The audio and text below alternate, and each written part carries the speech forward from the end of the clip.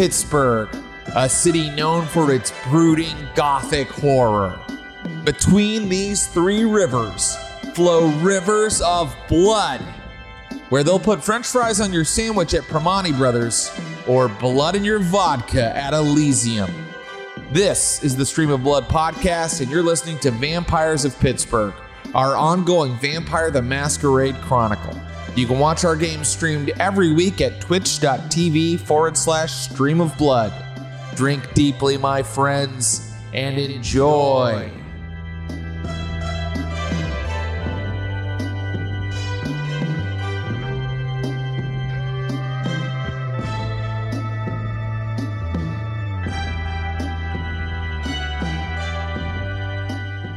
Hey, welcome SOBs to the Stream of Blood.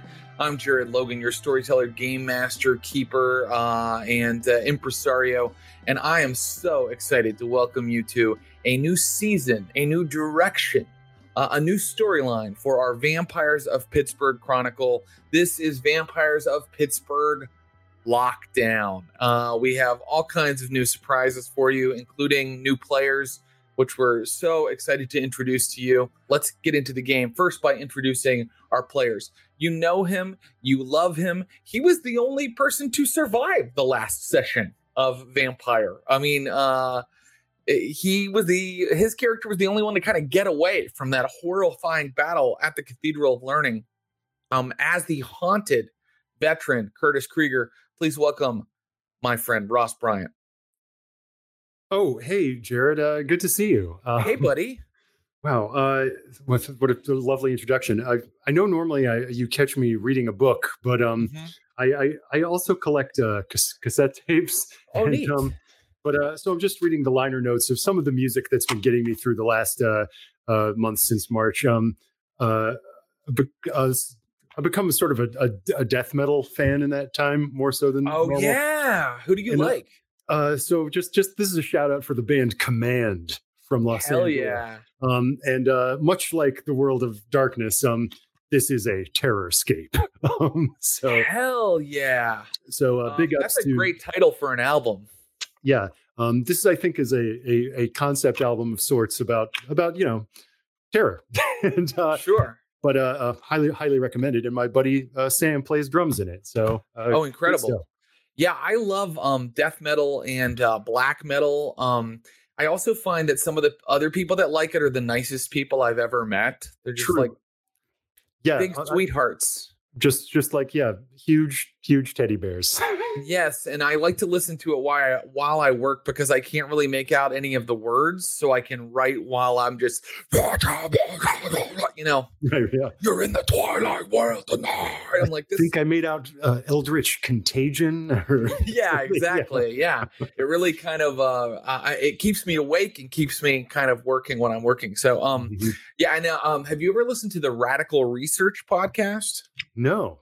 You should check them out because I know nothing about music. My parents, when I was growing up, owned 2 albums, and one was the Jim Nabors Christmas album.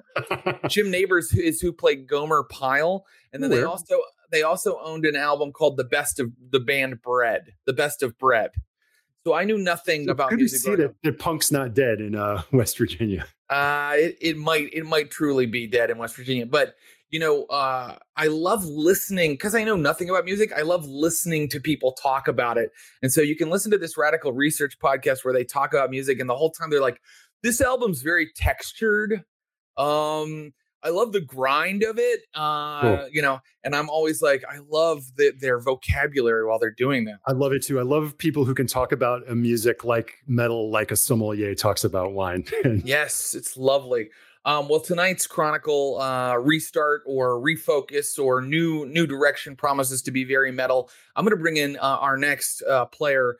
I'm really excited to have him. He is one of the stars of the recent HBO Max series that just got a second season called Raised by Wolves, where he plays Father. You might also know him from the Assassin's Creed series of video games. What a mensch, what a great guy. I got to meet him before we started playing, and I'm excited to bring him into our Vampires of Pittsburgh universe. Please welcome Abu Salim, everybody. Hello. Hey, man. How's it going? It's good. Yeah, I'm absolutely frightened for what you're about to throw me into. I'll be honest. You should be. It's going to be it's going to be a terrorscape, as Ross has warned you. Yeah. What kind of music do you like to listen to while you work, Abu? Oh man, you know what? I'm really into like game soundtracks, like the OSTs of games. So, like and it's so funny. Like I'm obsessed at the moment with the new Hades soundtrack. I train to that stuff. I just write to it. Like I don't know, man. That it's game soundtracks which are for me like that's the winners. Yeah. That's amazing. Yeah, I like that too. Also, you've just given your bona fide dork credentials as well. Oh, brilliant. Okay, fantastic. Yeah, I mean, that's great. And then you know what? Another thing I love that's like super nerdy, but I love is anime soundtracks. Oh, sometimes they can catch you off guard though. Do you know what I mean? Like they can really catch you off guard. Like I've had moments where, you'd be listening to a track and then it would really sort of take a turn that you don't expect and you begin weirdly enjoying it and you want more. I know exactly what you mean. Oh yeah. There's so sincerely many of them, not all of them, but many. It's so sincerely melodramatic, Yeah. And, it's operatic, and then suddenly it's like spaz metal. Yeah. It's wild. But I'll be listening to some of that this week because you just reminded me how much I love them. Look, you have an incredible character, Abu. I want to introduce people to the character in the show. So what do you guys say? Should we play a little bit of Vampire the Masquerade? Oh, I have one more thing before we do that. You're probably wondering, where's Ashly Burch? And maybe you're even wondering, where is Jen Brown? Did Jen Brown survive the battle at the Cathedral of Learning 2 weeks ago on this stream? I'm not telling you shit. You just have to keep watching. And you'll see what has befallen Jen Brown. But I do promise our good friend and talented improviser and player Ashly Burch will be here very soon. All right, gentlemen, are you ready to get into the game? Absolutely. I think so. Okay. I can't wait to take your role-playing cherry, Abu. Here we go. Let's head right into a game of Vampire the Masquerade 5th edition by setting the scene 1 year later. So, it's been a year since the events of episode 30, since the events of the Battle of the Cathedral of Learning. And I want to start our game with Curtis Krieger. And if anybody's new to the show, Curtis, Ross, could you just tell us a little bit about Curtis? And then go ahead and tell us where he is right now in his unlife. All right. So if you saw Curtis on the street, you just think, here's just some random street guy. He's a wiry, furtive fellow.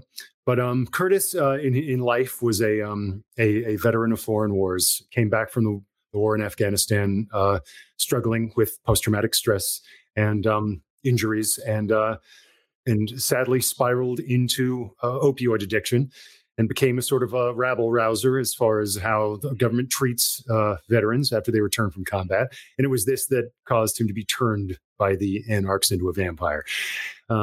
After his journey into the storyline thus far, he's been through many. And you can watch our story thus far video that we've put up on YouTube if you want to know how he, the story thus far. Go ahead. Yeah, I'm sorry. So the whole background there, if you wish to see it. But after the catastrophic attack at the Cathedral of Learning, where he believes his friends are dead and gone or disappeared, and the Anarchs potentially may turn against him, the Camarilla is cracking down. Curtis fled Pittsburgh in the company of his ghoul, Brad Lockwood, his former heroin dealer, who he has, in an ironic turn of delicious vengeance, who he has made an addict of his own blood to bond him to him. Yeah. And so I'd like to set a scene. I'd like to set the scene that Curtis, you are at a Flying J truck stop outside Middletown, Ohio. And there are two characters with you. One is your ghoul, as you said, your former heroin dealer who's now addicted to your own blood. But he's not a full vampire, so he can kind of move about during the day, take care of you. And what you guys have is this white panel van that he can kind of just put you in the back of at night. There's no window, no light can get in. And so you're safe during the day. And he, because he's addicted to your magical vampiric vitae, he follows you around. He does errands for you. There's someone else with you, and that is your touchstone, the immortal who's important to you in life, which is your old army buddy, Craig. Ooh. And last time we saw Craig, he was kind of going downhill in terms of his recovery. And Vampire the Masquerade being a game of mature themes, I'm afraid these gentlemen have gone a little farther down the path away from recovery. And so you guys have been driving from town to town trying to get a fix. You're, Craig of perhaps drugs, you, Curtis, of blood, because vampires are all addicts in a way. Mm-hmm. And right now you are in this Flying J truck stop's bathroom, and Brad is going through all of the junk you guys have to see if there's any shit that's you could pawn, because you guys need money. You need money for gas. You need to get to the next town. And so he's taking everybody's stuff out of this dirty old duffel bag, and he's throwing it up onto the sink of this disgusting bathroom in a truck stop. And he's going through it, and he's like, "You think we could get any money for this?" And he holds up like a shitty watch with a plastic band. Yeah, I doubt it. I don't think you're going to find many buyers. Well, fuck, man. I mean, we're going to be stuck in the middle of fucking nowhere if we don't fucking put some money together somehow, man. And then Craig, dude, he's tweaking out, man. You see that Craig is kind of like over in like the corner, and he looks like he's a little bit outside of himself. You know what I mean? He's a little disassociated, and you notice, the signs of someone who really wants the substance that they're addicted to. So you're in this bathroom. Yeah. Just to step out for a sec. Does this imply that I've revealed the nature of our situation to Craig?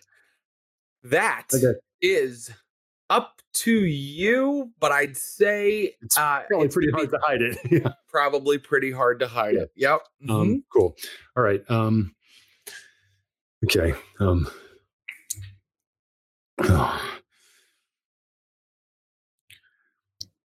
I don't know if there's anybody. Desperate times might be calling for desperate measures here, Brad. I know I don't like to call down more heat on us than is necessary, but if we got to lighten someone else's load, if they're maybe a little if they could spare it. Oh, you want to get into muggings now? I don't know, man. I don't know. There's not even anybody out on the fucking street, dude. Is there no one? It's empty. Yeah, I should mention that it's not just that it's the middle of the night. It's April of the year 2020 now. We've moved the timeline of the game forward 1 year. People are staying inside. Of course, out in the middle of nowhere in Middletown, Ohio, as was true in our own world and is true in the world of darkness, people are moving out a little more out in the country. They have a little bit of different way of dealing with the pandemic. So you're having trouble finding a blood supply. And in fact, I'm going to roll for your hunger right now. You're at a 4, Curtis. Jesus. Okay. Now keep in mind when you you're ravenous, and so is Craig. Come on, man. Don't you have anything else? Like, let's just get some money together, man. I don't want to fucking point a gun at somebody. Let's just like buy a cheeseburger for Craig and me. We don't got to go violent yet, man. Yeah. How many people are working at the Flying J? I mean, there's like a one person at this big truck stop. It is kind of late at night, and like, they've shut down the subway that's like part of the Flying J truck stop. So it's just, one person kind of running the convenience store and gas station part of it. Mm-hmm. So yeah, I'm like, we got to do something.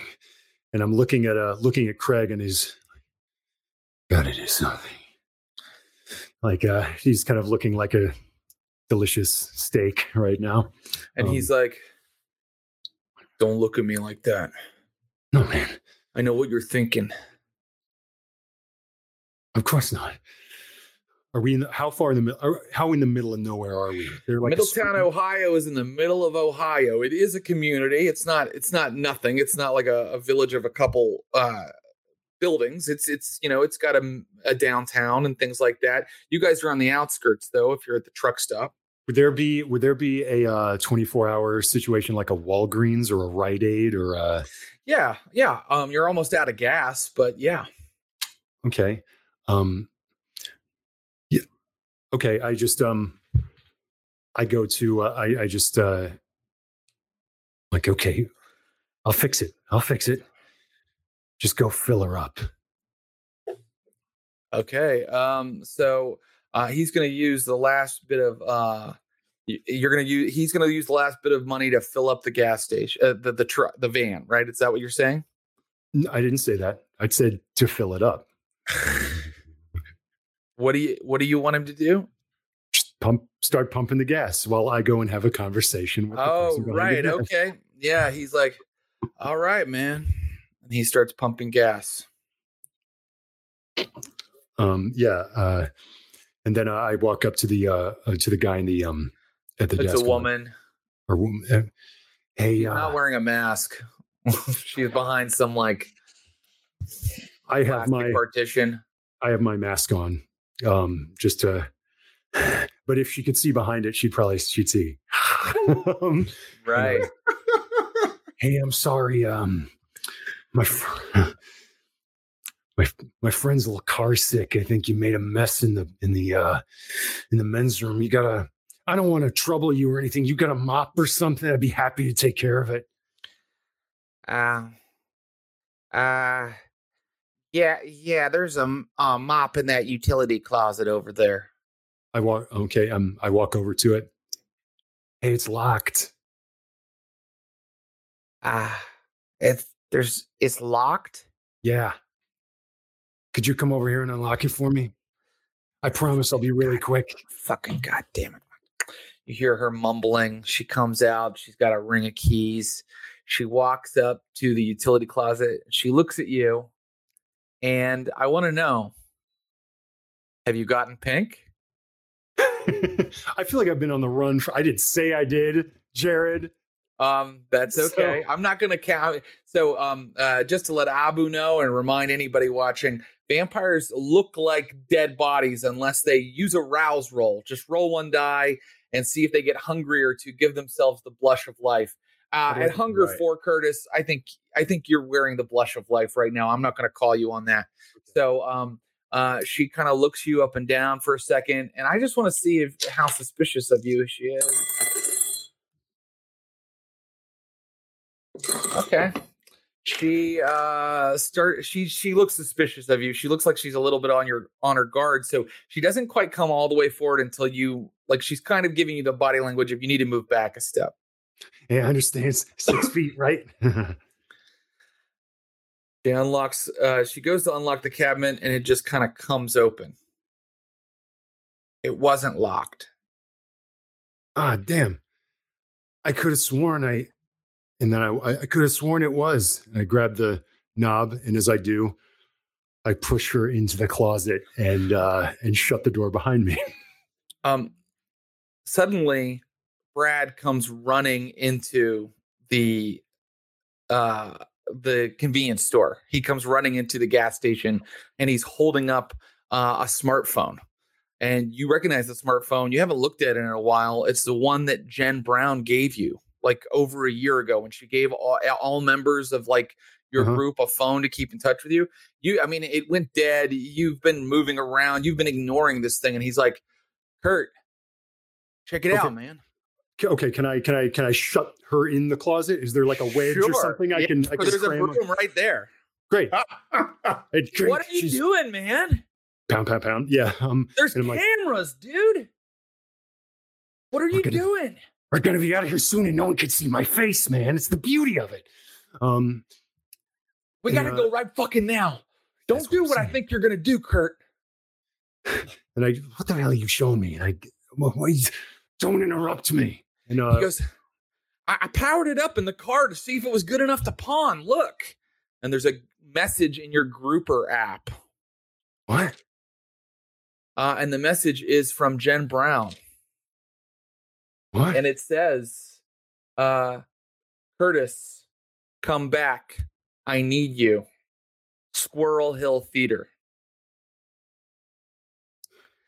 The date and time are from just a moment ago, because when the phone repowers up, it dates every, text or message you get from the time, you get it. So this thing's been depowered for weeks, maybe a month or two, and you just got this message. I hand the phone back to him and I'm like,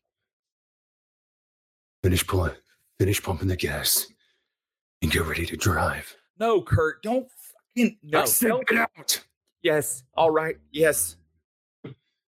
And then I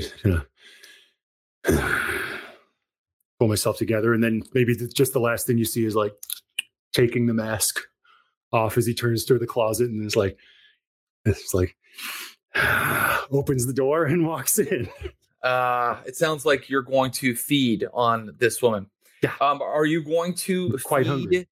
Yes, of course. Are you going to feed? How many hunger are you trying to remove? Are you trying to control yourself? I'm trying to. I want to feed but not kill. I want to drop like 3 hunger if I can. I think that the safest you can do without hurting her is 2 hunger. So be it. So that leaves you at 2 hunger, and I want to know what you do next. So just I think we do cut away. Curtis goes into the closet. The closet door shuts. There's like boom, boom, boom, boom, on that utility closet door, and then we cut to what is Curtis doing next? In the car. Who is this? No answer. Can I roll? Is there a roll I could make to see if there's some piece of information that I could ask that only the two of us would know? Yes, you can. That makes sense. Sure. Okay, Ross isn't the player isn't like coming up with it at the moment. No, that's okay. If there is such a thing.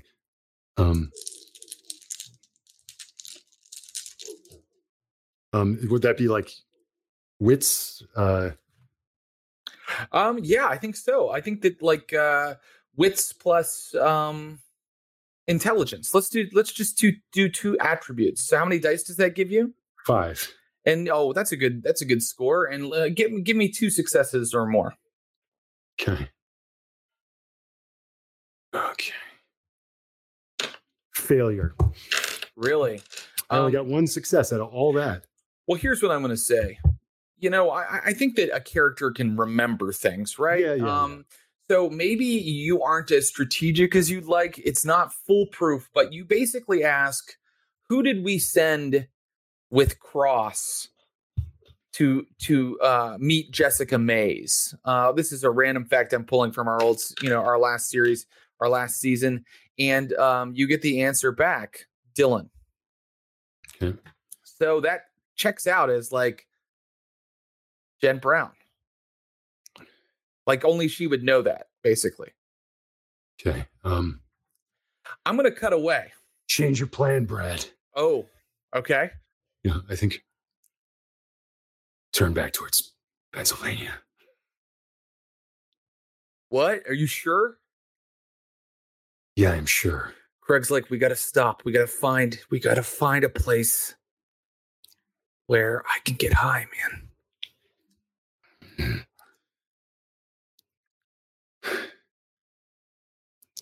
We're going to deal with you. You're going to be okay. You're going to be okay, Craig. All right? He slumps back in the back seat, like, you can't even see him now. The shadows are covering his face. And Brad goes, Pittsburgh? Yeah. He pulls out of the parking lot and heads toward the city of Pittsburgh. Let's meet Lucius Ali. Ooh, yeah. All right, Lucius. Abu, your character is Lucius Ali. You and your sister Clara, you fled the fall of London a few years ago. And for years, you've been searching for your sire, Indeed. who embraced you and disappeared. You tracked her to the States, and you followed her through a series of East Coast cities, Boston, New York, Atlanta. Finally, the trail has led you here to Pittsburgh. Of all places. Of all places, this shithole. You arrived a few weeks ago. The city was in an uproar over a series of purported leftist acts of terrorism. And then shortly thereafter, the pandemic hit and everything went into lockdown. There are no people on the street. There are no vampires on the street. Pittsburgh is quiet as a grave. And you are very hungry. Let's find out how hungry. Your hunger is at 3. Oh, okay.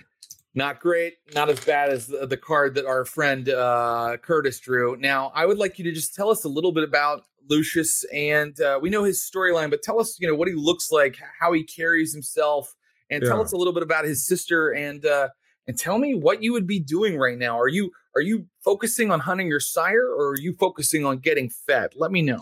Yeah, I think so. Right now, the aim is to find my sire. That is the ultimate aim. Of course, everyone has to eat and survive. Well, I'm dead, so didn't really do that first part right. But yeah, that's the aim. And I think a bit about Lucius. Lucius is he's a doctor. Well, he's a young doctor who grew up in London, wanted to do more for humanity and achieve more. And one unhappy night, he was attacked and turned. Now, again, that night was full of booze, full of alcohol. He can't really remember much about it. But what he now remembers, or what now haunts him, is this hunger, this feeling of disgust, not only at himself, but just at this new world that has now presented itself to him. And so he, with his sister Clara is she was pretty much not necessarily a nobody. She was going places. She was too intelligent for the society and the space in which she lived in. But now she was close. She was not in the greatest of places, let's say, socially. But now with his sister, who knows very much what has become of her older brother, now they both work together in order to sort of quell this thirst, this hunger of his in more ways than one. And ultimately knows that his goal is to find the person who made him. And his sister, being as loving, as loyal as she is, has decided to go on this almost suicide mission with him. And it's been a quest. You guys have been traveling around for a little while. Quest. It's been a quest. If you'd like to know what you found out about your sire, at some point you just ask me. I can tell you what Lucius has found out. But and now you get to hear me butcher your accent, Abu. As I play your sister Clara, and she says, "Fantastic." She says, "So Lucius, oh, beautiful. Are we going to run the usual routine? There's no one on the streets." I know, isn't that beautiful? Isn't that quite lovely? But yes, we have to. We need to. Well, then we need to find some people. I know, but I don't know where. This place is a pile of shit. Could have been New York or anything else. Yeah, it's not London, is it? No, it isn't. Right. Well, let's start. Let's start at. Do they have pubs here? Pubs? Do they call it pubs? I don't know what they fucking call it here. I think they call them sports bars. Sports bar. Fucking ridiculous. Okay, let's go. And so you guys are like literally just walking on foot through Pittsburgh. Maybe you came by train but it's shortly after you arrived, all of a sudden the news all over, in the bus station or wherever the train station was flashing things about the pandemic. And almost overnight, everybody disappeared. And then it was time to kind of get you squared away for the night, Lucius. So you guys found a bolt hole Lucius could hide in. He's living rough, but Lucius also has a resources of 3. So if Lucius wants to, he doesn't have to live rough. You let me know what works for Lucius in terms of how he set himself up. But right now you're literally walking the streets and you're going past these sports bars and there's no one in them. There's like literally like tape across them. Some of them are boarded up. And up ahead, you see a fire. A huge fire reaching high up into the sky. An entire building is burning, and you see a bunch of emergency vehicles out front. And Clara looks at you and says, "Good Lord, what's happening up there?" I don't know, but it's a beacon. Let's go. And so you approach the fire, and you've been at this a couple years, but there are still things about the vampiric condition that surprise you over and over again. And one is that you have a fear of flame. Not a fear like in your head, but almost like a physical like reaction to it. One of the few things that can hurt a vampire. So you get about as close as you can without like kind of activating like a fear frenzy, like a flight reflex. And you and Clara are looking at these men who are like in these white hazmat suits, like with these big gas masks on the front and plastic shields. And they're literally on purpose burning this building down with flamethrowers. And there are some like cop cars and like, other emergency vehicles, a fire truck near them. But you can see that a lot of the traditional emergency personnel, like firefighters and police, are just kind of forming a cordon so that these guys can burn the building down. Okay. And it's a nightclub. That's where Clara was kind of trying to take you, is to an area of town with nightclubs called Svengali. And as you watch, it just is like going up in flames. Okay. I want to go. Right. There must be a back entrance around here. There must be a way around it. It might be the long way, but we need to avoid whatever is going on over here. They don't look friendly. She says, right, yeah, this has nothing to do with us. Let's get out of here. So as you're moving away, I'm going to allow you to make a wits plus awareness roll. Okay. So that is... so you're going to add your pips in beside your wits attribute. Right. So that would be 4, right? Yeah, and then, I can look actually, but and then your pips plus your awareness skill. For you, let's see, it would be wits of 2 and awareness of 2. So you get 4. That's exactly right. So cool. I'm going to say difficulty 2. Oh, Jesus. Okay. And then my hunger's at 3, right? Your hunger is at 3. So you're, Brilliant. Oh, this is going to be fun. I don't know if this is good. It says messy critical. Okay. It's not good, but it's okay. So basically, that fire really put you on edge, and you and your sister started walking again. And that I explained that flight reflex that vampires have with fire. Like you all of your senses started to become really super heightened. There's a beast inside you if you're a vampire, and you started to feel really feral, and it kind of like set you like really on edge to where you were just like hyper, like aware of everything, and you spy someone watching this conflagration from a building across the street. She's kind of like sitting inside of a like a doorway, like in the shadows, and you are positive this is Kindred. This is a vampire. I go sprinting. I run. I charge. This woman is she's a tall black woman. She's dressed kind of like goth chic, with like a long like leather jacket and everything like that. And when she sees you running at her, immediately both of you suddenly go into frenzy mode because you are just like coming at her. And I'm going to say, because you did a messy critical, there's no, you can't stop yourself from frenzying, Lucius. You're so hungry. The fire put you on edge. And then you saw this other predator in the turf you were walking around in. And she's going to see if she also frenzies. And she does not. So she's like, whoa, down, boy, stop. As you like kind of approach. But I want to know what you do. What do you do to her? What's your name?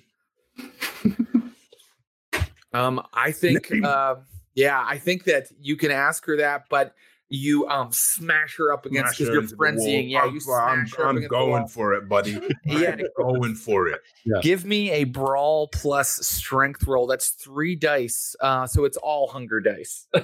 Oh, great. Success. Okay, great. So you smash her against the wall and you've got her up there and she's kind of looking into your eyes and you're looking into hers. And she's like, who wants to know?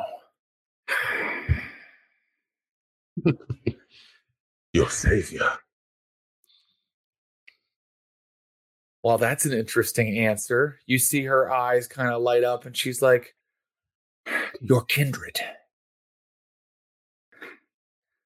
It's not safe here. Follow me. I can take you somewhere safe. Is there people around me? Is there anyone around me? I mean, only those people that are burning the building down. Right. And Clara is now kind of jogging to catch up with you because you literally flew across the street to attack this woman. I bite into her. I feed. You bite into misery. I feed.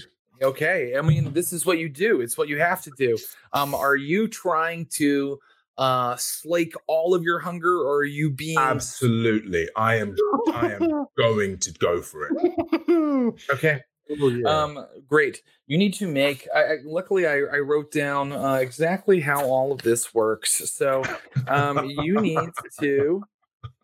you don't have to spend a point of willpower because you are obeying your Ventrue of prey restriction. You will slake 1 hunger point for every increased hunger you inflict on her.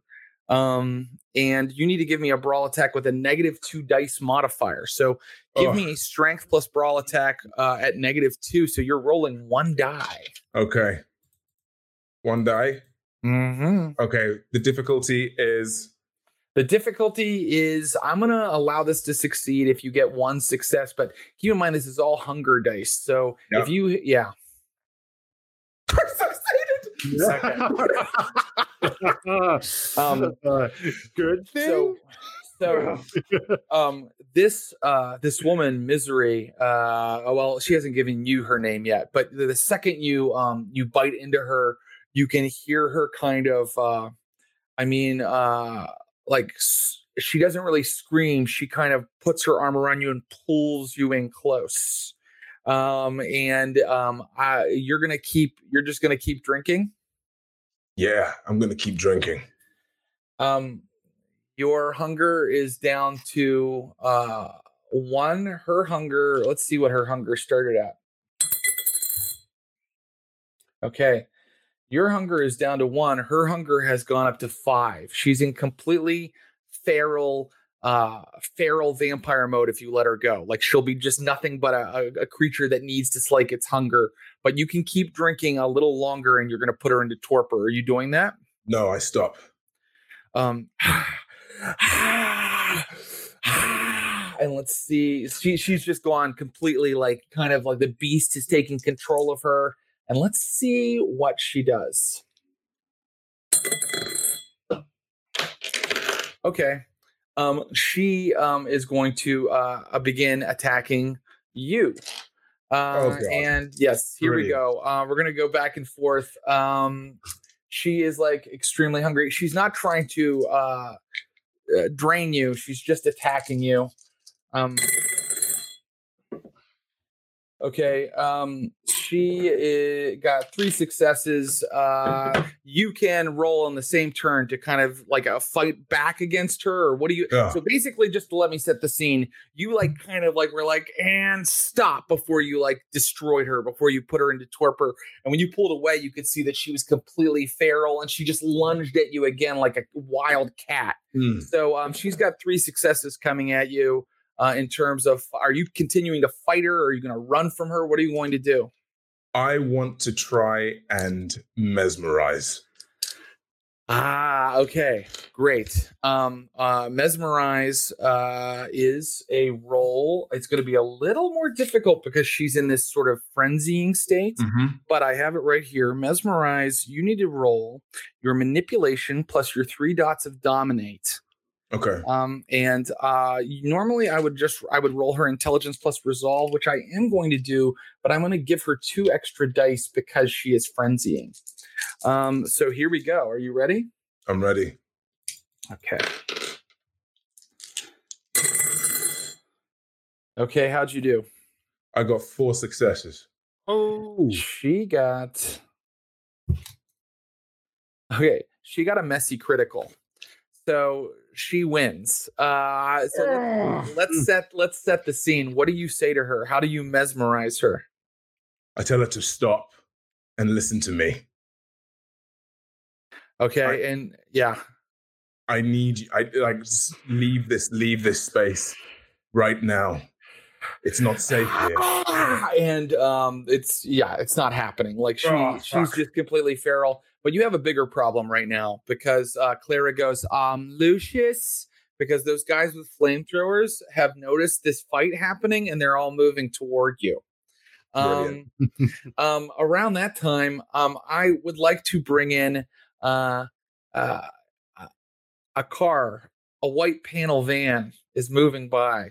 A ghoul is in the front seat of it, and of course they were also drawn to the fire. They were kind of looking at it, and then you guys, of course this is Curtis Krieger and his friends, and you guys immediately see all of these like hazmat suited guys moving toward across the street, like armed and moving across the street toward 2 figures. It's kind of dark. They're kind of in the lamplight up ahead. It's hard to see what's happening.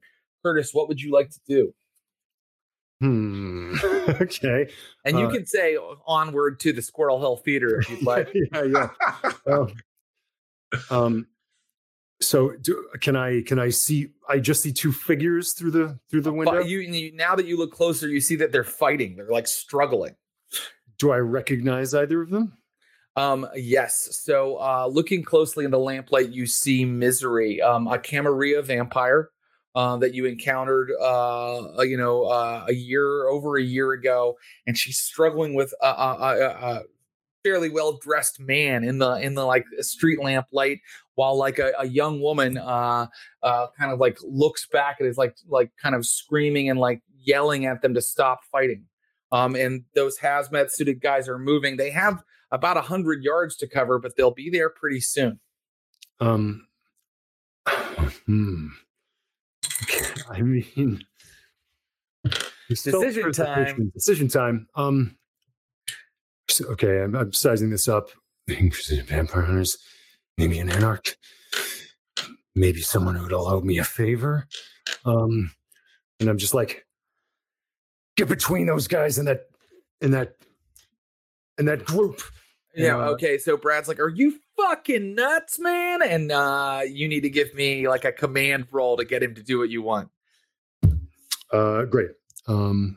So command. Yeah. Well, I'd say like a leadership plus your charisma. Great. Or and you can add 2 dice because he is blood bonded to you at this point. There. Now we're talking. Yeah. It's good to have a goal. 2 successes. Okay, he's like, fuck. And he just like drives, and the van sort of almost sideswipes the guys in hazmat suits. They have to kind of like jump back. And now you are between them and Misery and Lucius and Clara. Let's see how the fight is going between Lucius and Misery. Lucius, what do you want to do this round? Your mesmerizing didn't work because she's in like frenzy mode. So what would you like to do? I want to try and just keep her at bay, like push her away, because I don't want her to see Clara or go anywhere near her either. Okay, give me a strength plus brawl roll. She is, of course, going to roll to try to attack you. Yeah. Here she goes. Okay. How'd you do? 3 successes. Okay, she did 3 successes. So you guys, basically what happens is you push her back against this white van that suddenly appeared, and you guys are just kind of holding there at like stalemate for a moment. And so I ask Curtis Krieger again what he would like to do. You hear a bang against the side of your van. What would you like to do? The back of the panel van pops open, and maybe the first thing that Lucius sees is a pit bull, a huge pit bull, yeah. Just like come around like, and then stepping into the path of the pit bull is this wiry little guy who's just like, get in here if you want to live. Fuck. I try and move Misery out the way, and I take Clara and I try and get inside the van. All I need is you can make it a Dex plus athletics roll. That's 3 dice for you. Cool. While she tries to keep you there and bite you. 3 successes. She got 0 successes.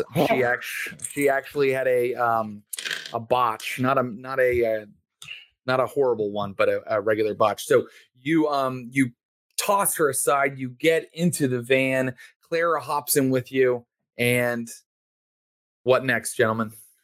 I hop in after him, like Ruby like hops up in, and I'm just like, drive. You guys start driving, like he books he pushes down on the gas of the van, it screeches away as like these guys just open up on the van with their flamethrowers. And it singes the back. You can feel a little heat in the back, all of you, because you just got inside the doors, and you start to drive away, and you suddenly hear sirens go on. Now you have to lose these guys, right? Mm-hmm. And it's a little bit up to our good friend Brad Lockwood, who's in the driver's seat. Always leave it up to a squirrely drug dealer. He's like, don't worry, Kurt, I got this. And he's like driving. You guys are getting knocked around the back, and let's see how he does. He was your driver earlier, and he did okay before. Let's see how he does. Okay, he's not doing so hot. The cop, there's like a cop car behind you. So there's just like one cop car behind you.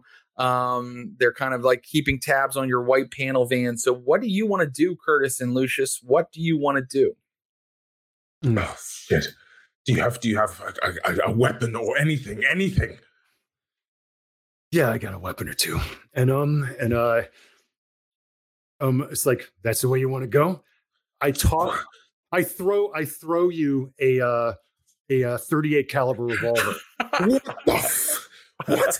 As you see me pull out a shotgun. And it's like, you know how to use that thing? I'm going to learn. Craig picks up a rifle, and back door of the van opens up, and it's just open season on the windshield of the cop car. So you literally see as the doors go open, you see the cop car is close enough that you see their eyes go. They didn't realize that they had gotten themselves into this kind of situation. I want to do this one and done. If everybody can accumulate enough successes, and I'm going to call it 7 on their ranged combat rolls, this cop car isn't going to be able to follow you anymore.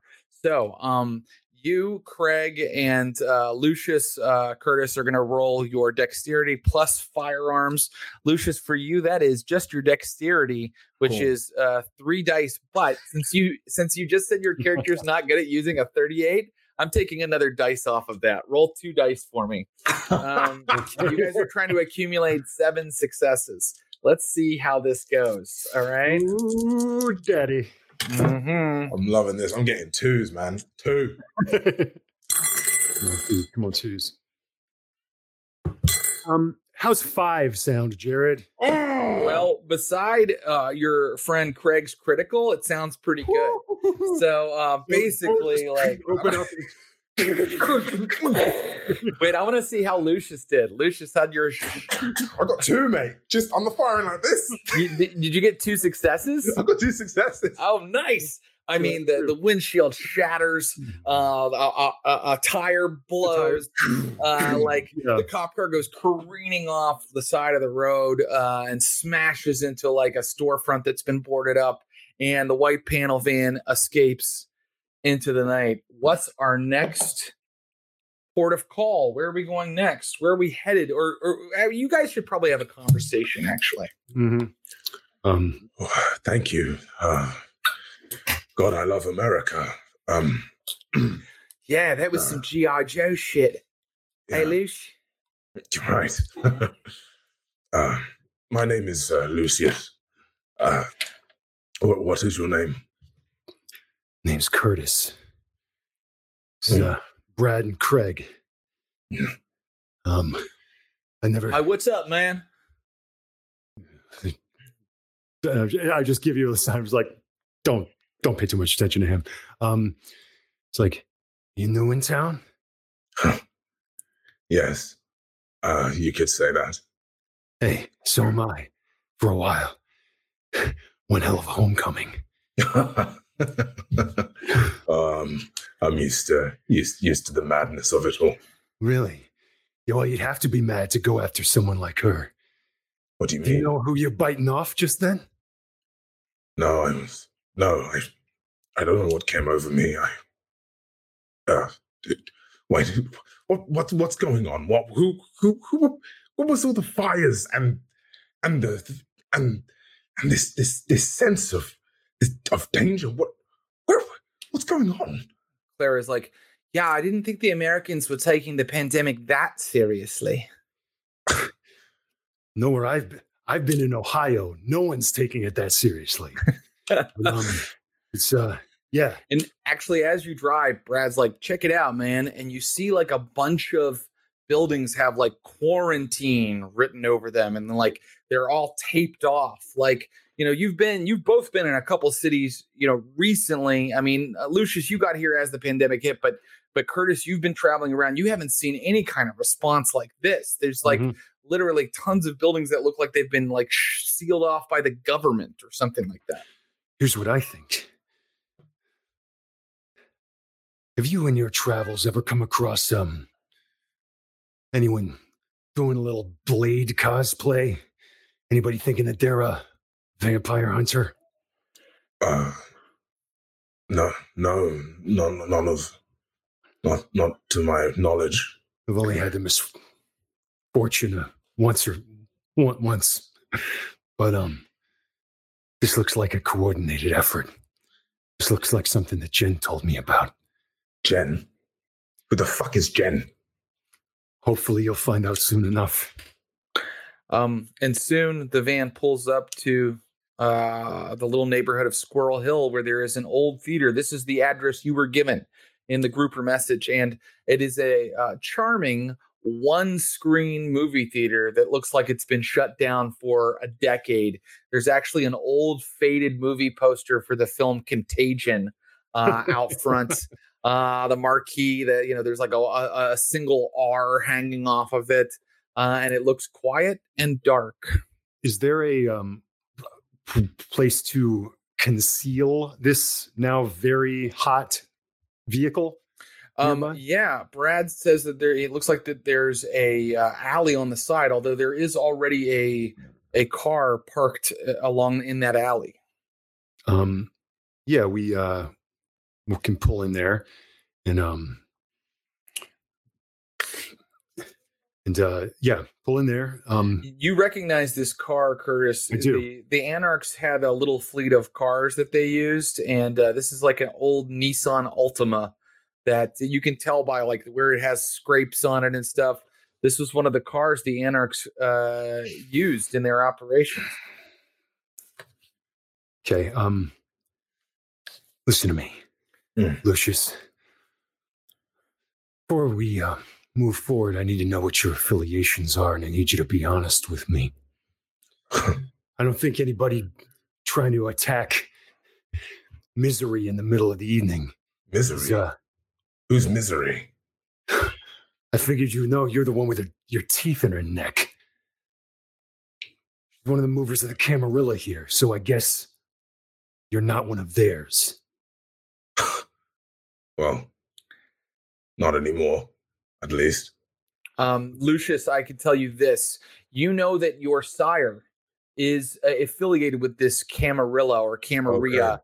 Okay. And all you know about it is that it's a conspiracy of vampires. Okay. So your sire, and you also got a name. You've been investigating this for years. Her name is Isabel Collins, and she's somehow affiliated with the Camarilla. And I can drop more clues that you've already found out as they become important, but always feel free to ask me. Well, no. Well, then, sorry, John. Let me re-answer that. Let me answer that question again. Abso-fucking-lutely not. Well, all I can tell you, the group that we're about to meet, if they're in there, they feel the same way. Fantastic.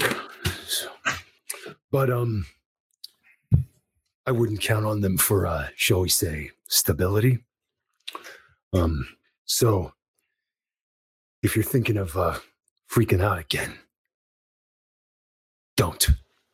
And I just turned to Brad and I'm like, if anything pops off out here, text me. All right, man. So I'm just watching the car again, huh? That's right. Clara goes, well, I'm going in. No, you're staying out here. You're not going in. Are you kidding me? No. Do I look like I'm joking? I'm not. Stay. Oh, I see. I play bait for you up and down the east coast of the States, but I'm not allowed to go into this little theater where they have their vampire club. Please, Clara, do me a favor for once and just stay. Please. She looks at Brad and Craig and looks at you like, you see who you're leaving me with? And then she gets up into the passenger seat of the car that Curtis has vacated and plops down, sort of pouting a little bit. She'll be fine. Okay. And I hop out of the car and give a little... And Ruby. Yeah, Ruby, your pit bull joins you. And there is a side entrance here into the building. Would you like to? And it looks like is it open? It looks like it's like a padlocked. Oh, that's a beautiful dog. But Ruby can get. Ruby would be able to get inside. Ruby would be able to like squeeze her way inside. It's like an old side door for like people to take trash out of. And it's kind of like broken open, but someone's taken a big padlock and kind of like in a chain and kind of made it so, a full grown man couldn't really squeeze in. But Ruby could, but we couldn't. That's right. Okay. There's no other methods of ingress. Well, the front entrance, and you could kind of go around if you'd like. But it's a padlock. Okay. Yeah, we go around. Just want to see. Okay, so you kind of go down the alley and you come out to the street behind the building, and you see that there's like kind of like a storefront that's kind of attached to the same building for like a cigar store on the other side. So possibly you could go in through there and come in the back of the movie theater. You're not sure.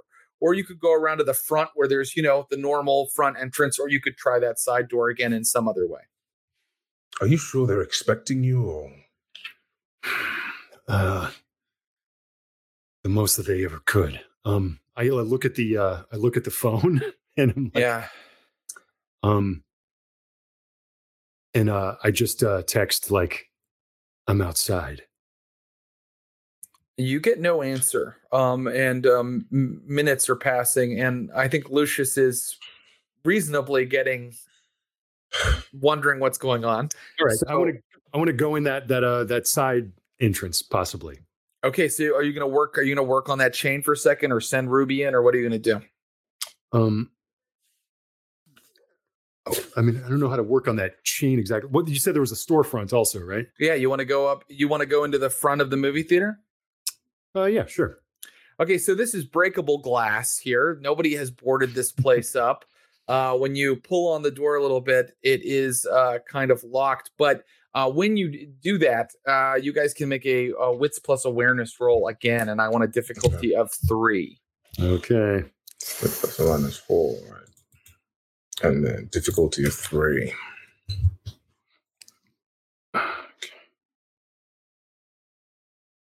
Okay. What does it mean when you get?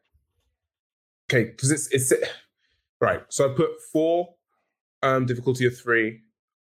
Okay, yeah, 4 successes. Yeah, that's fine. Oh, okay. Right? So you got more successes than you needed because it was a difficulty of 3. So, Right. Lucius, you spy like someone is peeking out of like the big auditorium doors to the theater. Like, so there's like, a ramp up to the auditorium past like an old concession stand that's been all cleared out. And you can see someone peeking through and you can't quite see them because they're in the shadows, but someone is watching you guys. Hey, And I think someone's watching. I don't know who. I failed, so I'm just like, huh? And you see it now though, because Lucius saw it, and it is Thana, the Nosferatu that used to work with the Anarchs. She is well, in her former life, an Indian woman who is now turned by the Nosferatu. So she has some like kind of strange, monstrous features. All the Nosferatu clan share, this strange deformities of their clan. And so she's kind of like looking out at you. And she doesn't quite recognize Lucius. If I can fall into her eye line. She walks out of the theater and looks at you, and you can tell that she's not sure if she wants to let you in. Mm-hmm. She looks at Lucius. Jen, what are you doing here? Keep your voice down. There's no one on the street. She comes all the way up to the glass and puts her hand against the glass, and she looks in your eyes. She goes, "What are you doing here?" I was sent for. Sent for? Where is Jen?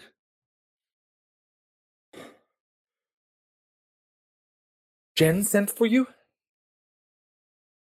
Yeah.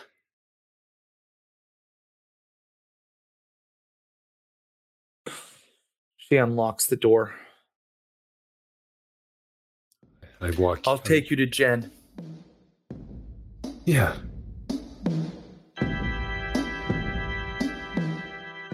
Hello, I'm comedian Game Master Jared Logan, and I'm letting you know that you can geek out about your favorite tabletop role-playing games with me and my buddies on Stereo.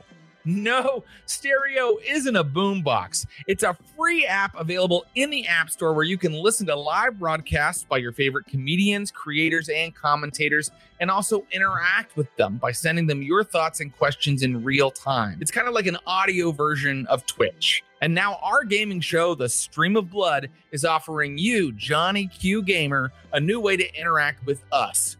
Join us Thursdays at 4 p.m. Pacific for a live show on the Stereo app.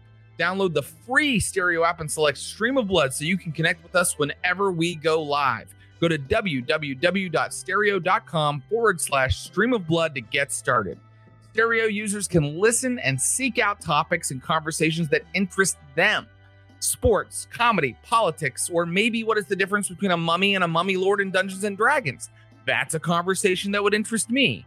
If you're an Android or Apple user, you can download Stereo for free. Create a profile, and then you can submit audio messages to our show and make your voice heard. On the Stream of Blood, we'll be discussing game mastering tips and ideas for the ultimate tabletop campaign. Leave a message for us and let us know how you do it at your table. Listen on Stereo to Stream of Blood Thursdays at 4 p.m. Pacific. Find us at www.stereo.com/Stream of Blood. She walks you into the auditorium, and in the auditorium, you see Circe, which is another woman, very punk aesthetic, half of her head shaved, a vampire of the Anarch movement that you used to work with. And you can tell just by looking at her, both of you, that she is quite hungry. When you guys come in, she's like, "Oh, Curtis, hey." It's been a while. And the other person there is Dylan, a mortal that was working with you guys. She's also kind of sitting there watching you, and she's like, "What are you doing here?" Jen sent for me. What's going on? What the hell's going on out there? This is Thana. She's like, "There's a pandemic. You didn't hear about it?" No, I heard about the pandemic. Let me just say that nowhere else I've been is taking it as seriously as Pittsburgh seems to be. There's nowhere to feed, and your leadership destroyed a priceless artifact, our way forward, and this is what remains of the Anarch movement. We welcome any here who need solace and succor. You are welcome, kindred. She says that to Lucius. Thank you. But, Curtis, you're not going to be happy. Well, let me just show you. She takes you out that side door you were on. She unlocks the padlock. She takes you out to the Nissan Altima. And she's like, "Before I show you, you should know that Jen was pretty badly ripped up after the fight at Pitt University." Yeah, I know. I saw it. Circe and I, we rescued her body, and it was healing. Even though she's thin blood, she has some of the same abilities that the rest of us have. But when she woke up, she tried to bleed Dylan dry. She attacked her. She tried to rip her throat out. So I'm sorry, but I decided to wait for Mary to send us a sign before I... Well, she opens up the trunk of the Nissan Altima. Inside, you see a big garment bag, and there is a form inside of it. Oh, God. She unzips the garment bag. Her wrists and ankles are bound with duct tape, but there, as pristine as the night she died, not a scratch on her, even though the last time you saw her, an enormous beast was ripping her flesh to shreds,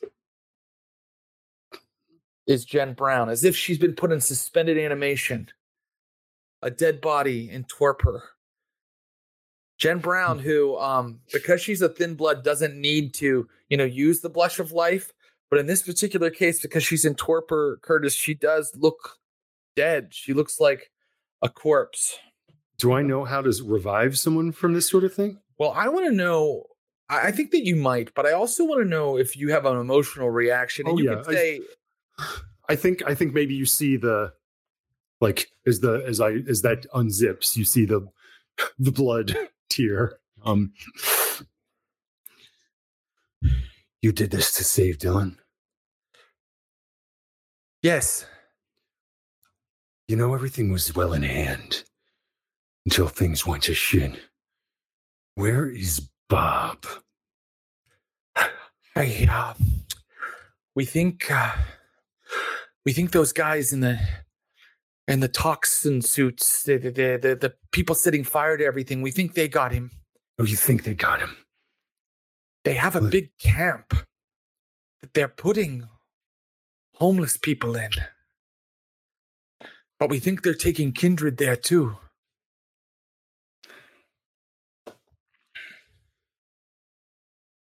I want you to roll your willpower, Curtis. This is all very fucked up. When my willpower is back to... It's going to be your resolve, but actually we decided you were doing pretty poorly, didn't we? Yeah. So, Curtis, your composure plus resolve is normally 4. So it's normally a 4 willpower that you return to at the beginning of an adventure. I'm going to roll my die and see if you end up with less tonight. No, you have your full 4. Boy, going strong. Still killing gas station attendants in closets and keeping your wits about you. Yeah. How'd you do in your willpower roll? 4 successes. Great. I don't think you're overcome. I think that you can think clearly. What do you want to do now? Because I can tell you one thing occurs to you.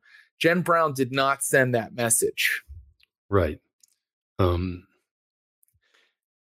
Lucius, by the way, you can roll your skill right now. You know how to revive someone from torpor because you are a doctor. I think Curtis maybe even says, like, what I need now is a doctor. Yeah. Right.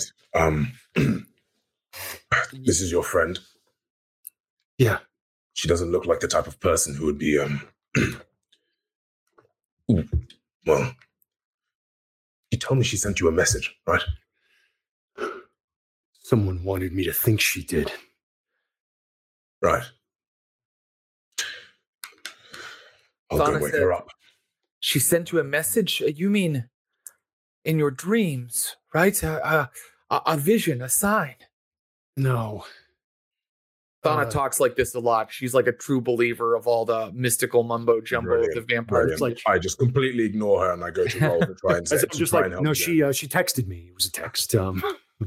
Lucius, yes, you can do that. So why don't you give me a medicine plus intelligence roll? You've dealt with a lot of different vampires in kind of strange situations over the years that you've been a vampire, so you might know how this works. 4 successes. Okay, so Lucius, you know that it just someone of a higher blood, like of a stronger blood than her, and she's a thin blood. Just needs to feed her a little bit of blood, and that should awaken her. If she awakened earlier on her own, it makes sense that she was completely feral and like starved, right? But like if someone just feeds her a little bit of vampire blood, it should revive her. Does it have to be like any blood? Any vampire blood? It must be vampire blood, and it must be blood of a higher blood potency. Okay. So what does that say? Okay, so higher blood potency. Okay. Yes, someone who's usually a more elder vampire, or someone who you'd recognize as can heal faster. Okay. So I turn to Curtis. I say, do you know if we have any elders in the group, elders around, or anyone of a? I mean, we definitely used to. We haven't seen Mary since you left. Mary's gone? We don't know where she is. But I have prayed every night for her return, and I know that she will come back to us. I am waiting for her signal, her sign, Curtis. Do I look at Tana and like, does she look like she could? Does she look old enough? She doesn't look old enough. What I will say is that you make one more roll for me. This time I want you to roll roll the same thing, actually, Lucius. 6 successes. Okay. Whoa. You are positive that Jen Brown, this woman you've just been introduced to, is of a lower generation than you, or a lower blood potency than you. You are a blood potency 2 vampire. Now, vampires don't walk around going, "What's your blood potency?" That's just a rule thing. But for some reason, you're just certain that that whoever embraced you is a dangerous character who's been around a while. Sure. In fact, at one point, right before you left London, you found a little evidence that she probably was embraced in the 1880s. So you are carrying around some 19th century blood in your veins. Yeah. And you think you might be able to. So I'm going to then bite into my own wrist and go over to Jen without. Let me do this. Okay. Consider it me paying back you saving Clara's life earlier. Go over to Jen, and I put my wrist over her lips. Give me a rouse roll, and that just determines if you get a little hungrier, my friend. So you're just going to roll one die, and if it's a success, you don't get hungrier. But if it's a failure, you get hungrier. 0 successes. So raise your hunger by 1. Okay. I think it was at 3, then it went down, right? 1, it went down, and now it's at 2. Yeah, it's at a 2. Excellent. Okay, and so you guys watch as the blood touches Jen Brown's lips, and suddenly, like miraculously, the corpse-like pallor starts to leave her, like the ruddiness of a living person comes into her face. And not to put too fine a point on it, it's like something out of Snow White or something like that. Suddenly, her eyes open. Jen Brown, ladies and gentlemen. Hi, everyone. You find yourself bound in the back of a Nissan Altima with Curtis Krieger and this man standing over you. This man is feeding blood into your lips, Jen Brown. And if he keeps feeding you, if he keeps making rouse rolls, your hunger could get lower. But right now it's at a 2, manageable. A 2. Okay, because he's feeding you this higher blood potency blood.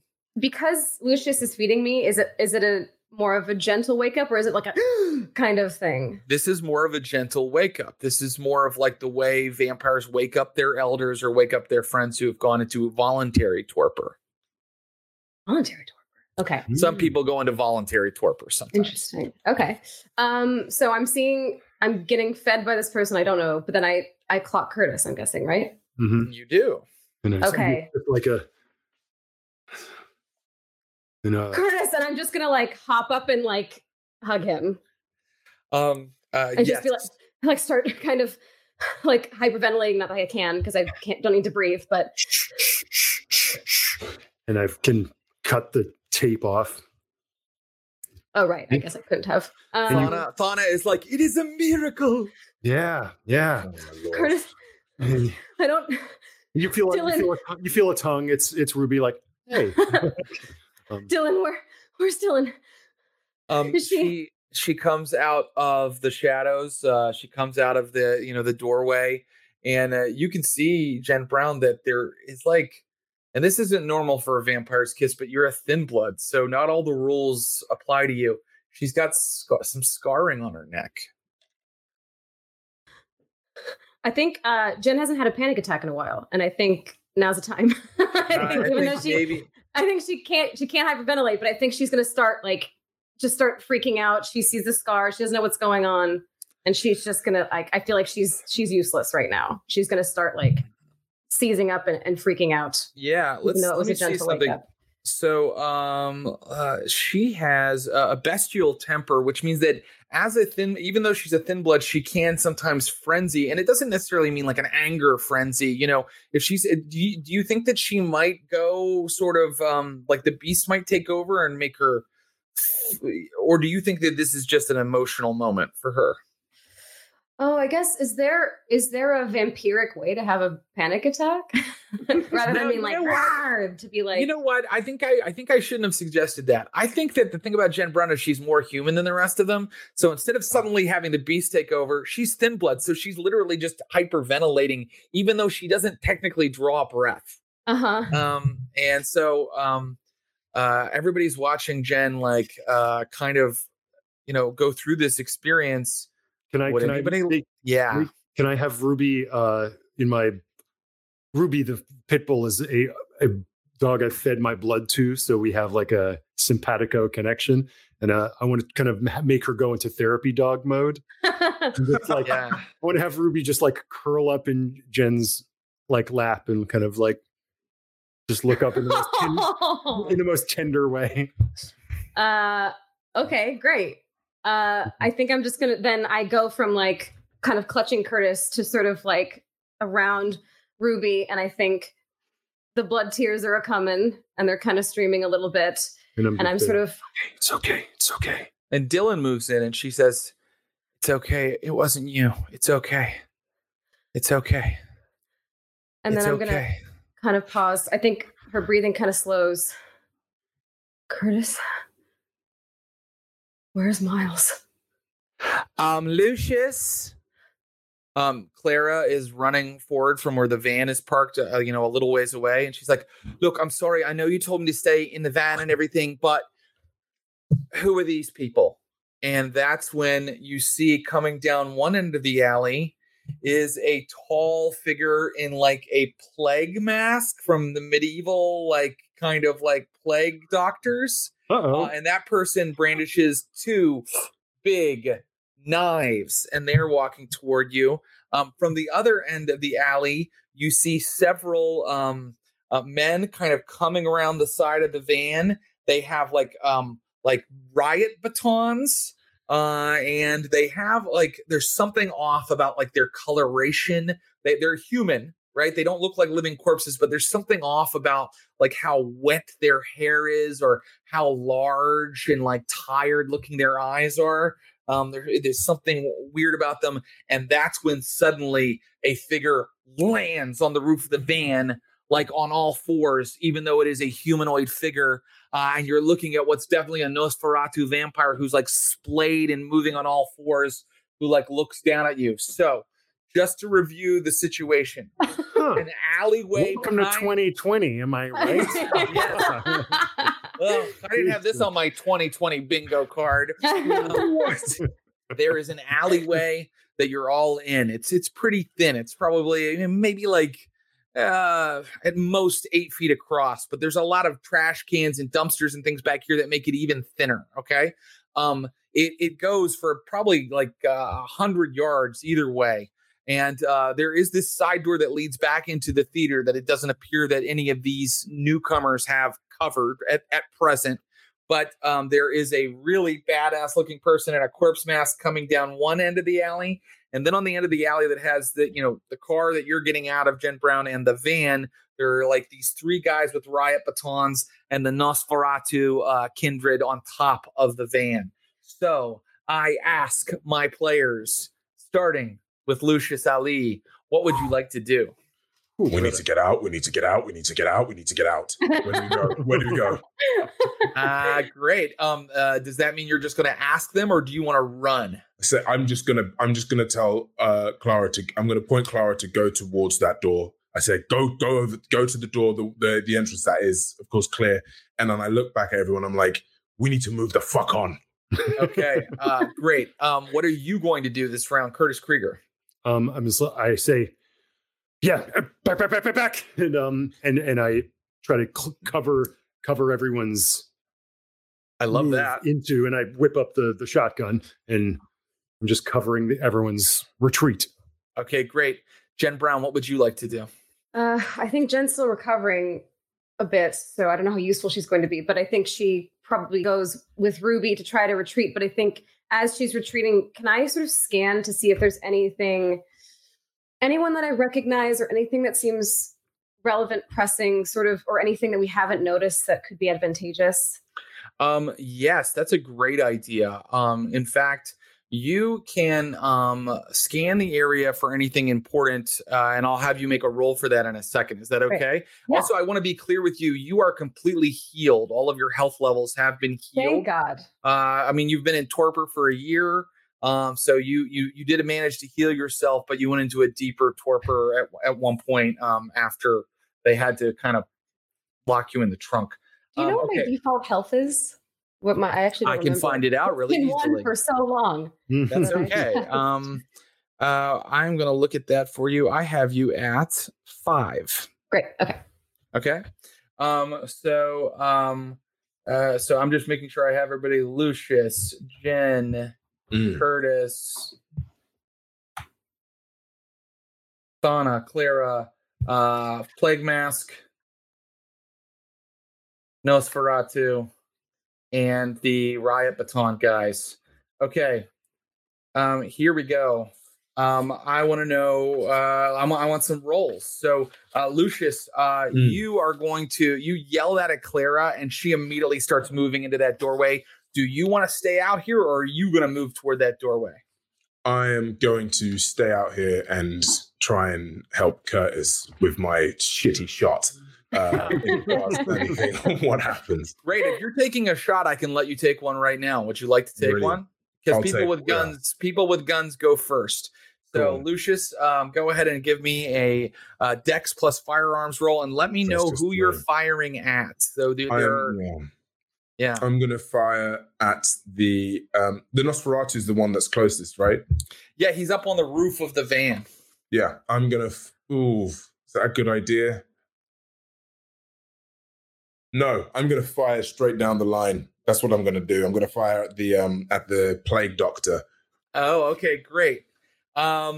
Excellent. Go ahead and make that roll.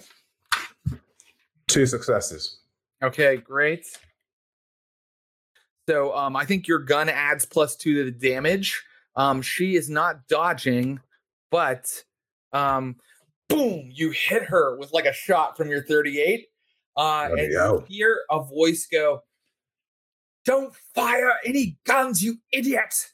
And she's moving toward you. It's just like the shot hit her, and then she said that and started moving toward you, like with those blades like drawn. And let's go to our next player. So Claire is inside. Fauna is moving in. Curtis, but do you have a gun? Mm-hmm. You want to use it? Who are you using it against? Yeah, I'll try to go for Spider-Man. Okay, great. Go for Spider-Man. Eat lead, Spider-Man. God dang, Missy critical, man. Oh, holy shit. So Curtis, what you do is you don't have to just, this guy was an idiot to like jump down and be all dramatic like that, because you basically run up to him and you fucking get the gun under and you blow his face off. Now he's a full kindred, so that doesn't that's superficial damage, but how much is it? Did you roll your skill and tell me how many successes you got? I don't really know how this works. 1, 2, 3, 4, 5, 6. I rolled 7 dice, but I got 10 successes. Oh, it was a messy critical, isn't that right? Right. Okay, so your messy critical, I'm going to roll that. He's going to half that into 5, but that's not good for him because he's going to be healing for a couple rounds. He landed and you went, oh, boom! And he goes like flying off of it. So he's going to be trying to heal himself for a couple rounds. He's basically like been blasted off the top of the van. And now we come to Jen Brown. Jen Brown, a wits plus awareness roll. The Jen Brown special. Okay. And my hunger, is it 2? Is that what you said? Or 0? It's at, I think we said 2. Okay. 1 success. Okay. Jen Brown, there is someone back behind all of the guys with riot batons, and you just see the glow of like a smartphone for a second, and they're standing at the opening of the alley, like looking in either direction, and they're like talking to someone on their phone. Okay, can I say Curtis? And I like kind of motion to that guy. Okay, I clock that. Okay, reinforcements coming. Now the people that haven't been taken out get to do their bad business, right? So here they come. The guys with riot batons come around the side of the van. Curtis, you're the closest one. They're coming for you. Here they come. Come on, you pricks. Okay, the first one gets 2 successes, but he'd do +2 damage with this, and it is superficial, so you'd take 2 superficial damage. Mm-hmm.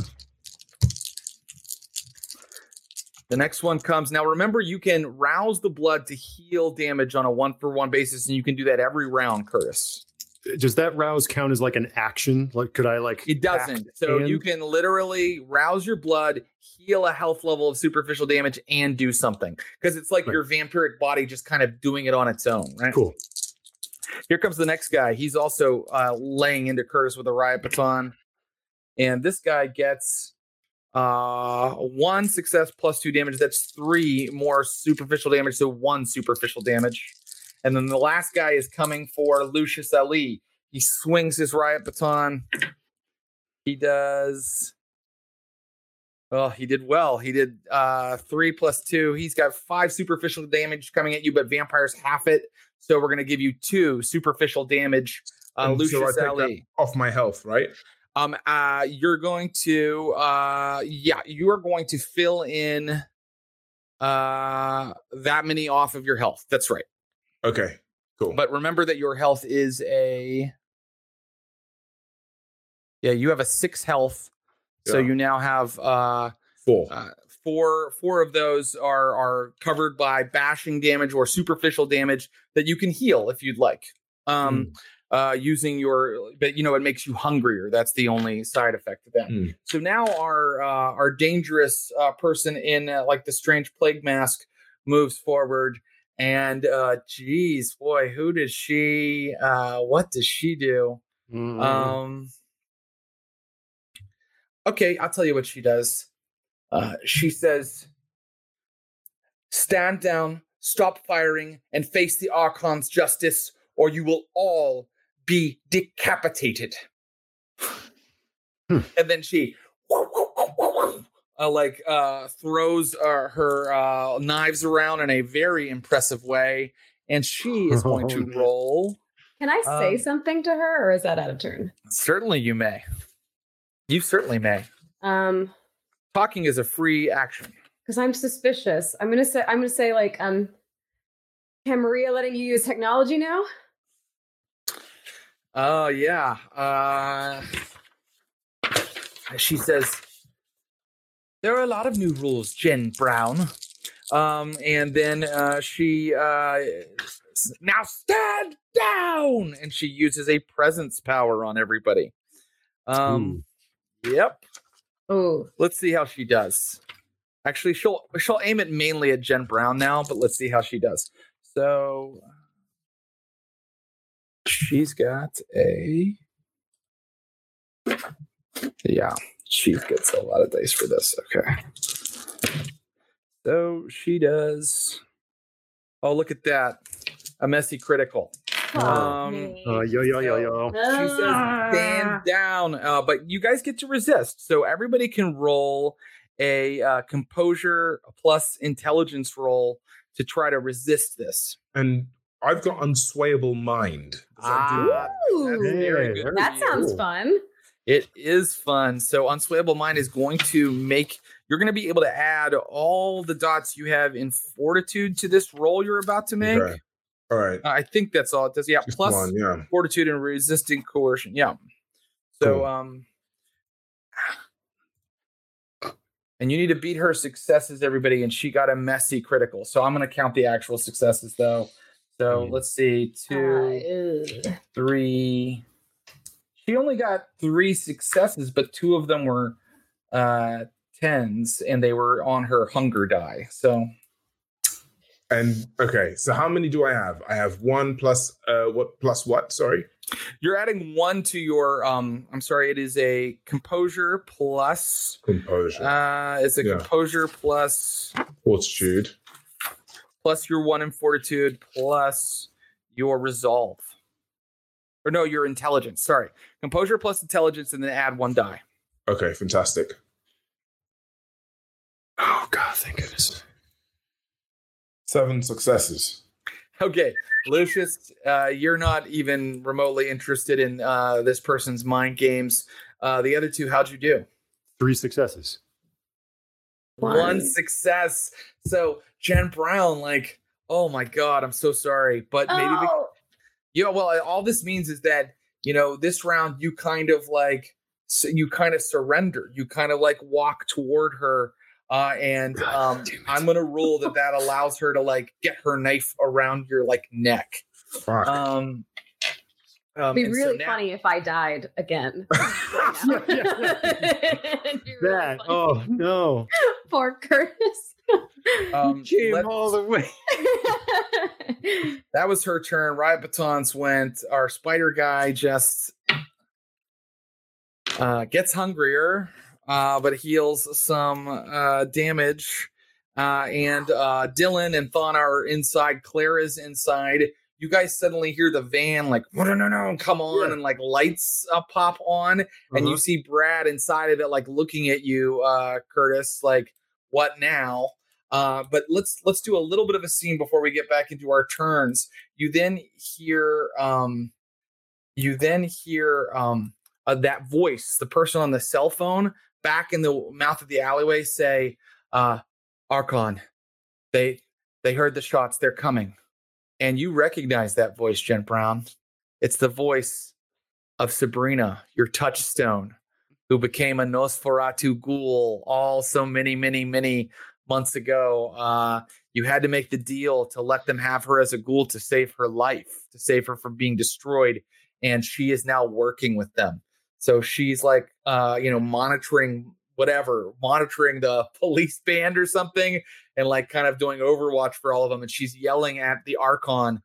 She's calling this person the Archon, that they're coming, she says. She's saying to the person that has me with. Yes. And the Archon goes, shit. All right. Let's see. So she's thinking for a moment. What would everybody like to do? I have no idea what the fuck is going on. So I'm literally just like. I can give you a little bit of a role, Lucius. Actually, no role necessary. That voice behind that mask is very familiar to you. I mean, it's a little hazy because you were very drunk that night, but you seem to recognize the person in this plague doctor mask who has Jen Brown with a knife to her throat. And she's thinking, right? She's thinking for a moment, yes. Can I go and quickly snatch off that mask or try and crack that mask? Yes, you can. Yeah. Curtis, what are you going to try to do?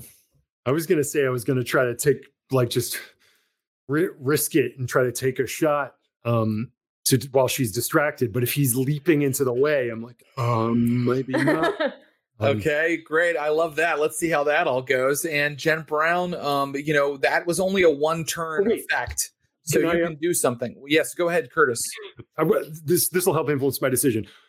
The battlefield is like along the alleyway. Sabrina, Plague Doctor, Jen, Lucius, me surrounded by riot boys. Yeah. Van, yeah. with Spider on top. Spider's fallen off. Like he got his face blown off by you. Okay. Can I provide, and if I can get a clean shot, I'll take it. If not, I want the van to just, I want to just nod at Brad, like, ram us. Okay. Incredible. So here we go. First, let's go with if you're going to take a shot, you take do I get shot. an action? Sorry. Oh, of course you do. I'm sorry. Yeah. No, go it's ahead. okay. But she has me knife to throat. Yeah. Yes. I just recognized Sabrina's voice. Mm-hmm. I don't know if this is cheating, but I feel like Jen's looking for an opening to wriggle free.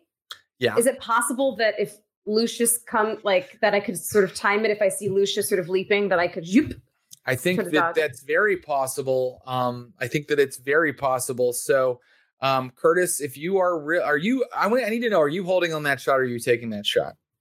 I feel like that's influenced by Lucius. It seems Lucius, like he's jumping into the way. I got it. Lucius, he's jumping into the way, right? Yes, he is. Lucius, make a brawl, strength plus brawl roll. Okay. Jen Brown, make a dexterity plus athletics roll with. We're gonna see what Lucius's successes are, and that's gonna add to the number of dice you can roll. Okay. 3 successes, baby. Okay, great.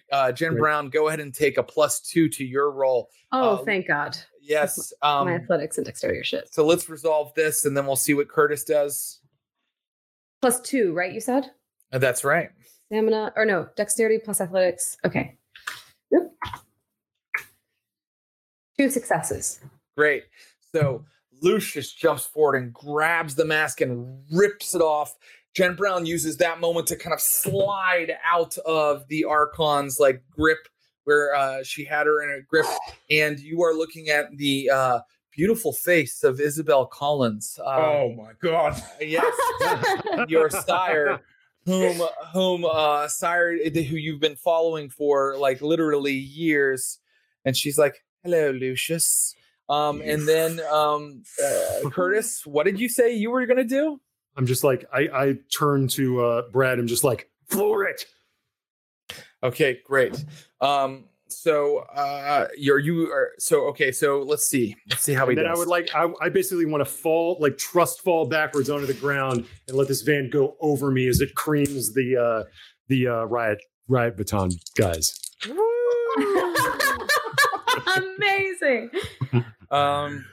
Also amazing that your sire is the fucking vampire executioner, Abu. Yes. So this van comes smashing in to our friends, the riot cop guys, and that's going to kind of knock them to the ground. Let me make sure, but like, okay. If they can't beat Brad's successes on a drive roll, I think that they're gonna, yeah. Okay, one of them got out of the way, but the others are a smash to the ground. He's kind of pinned against the wall though right now. And what I would like to have happen is, let's see.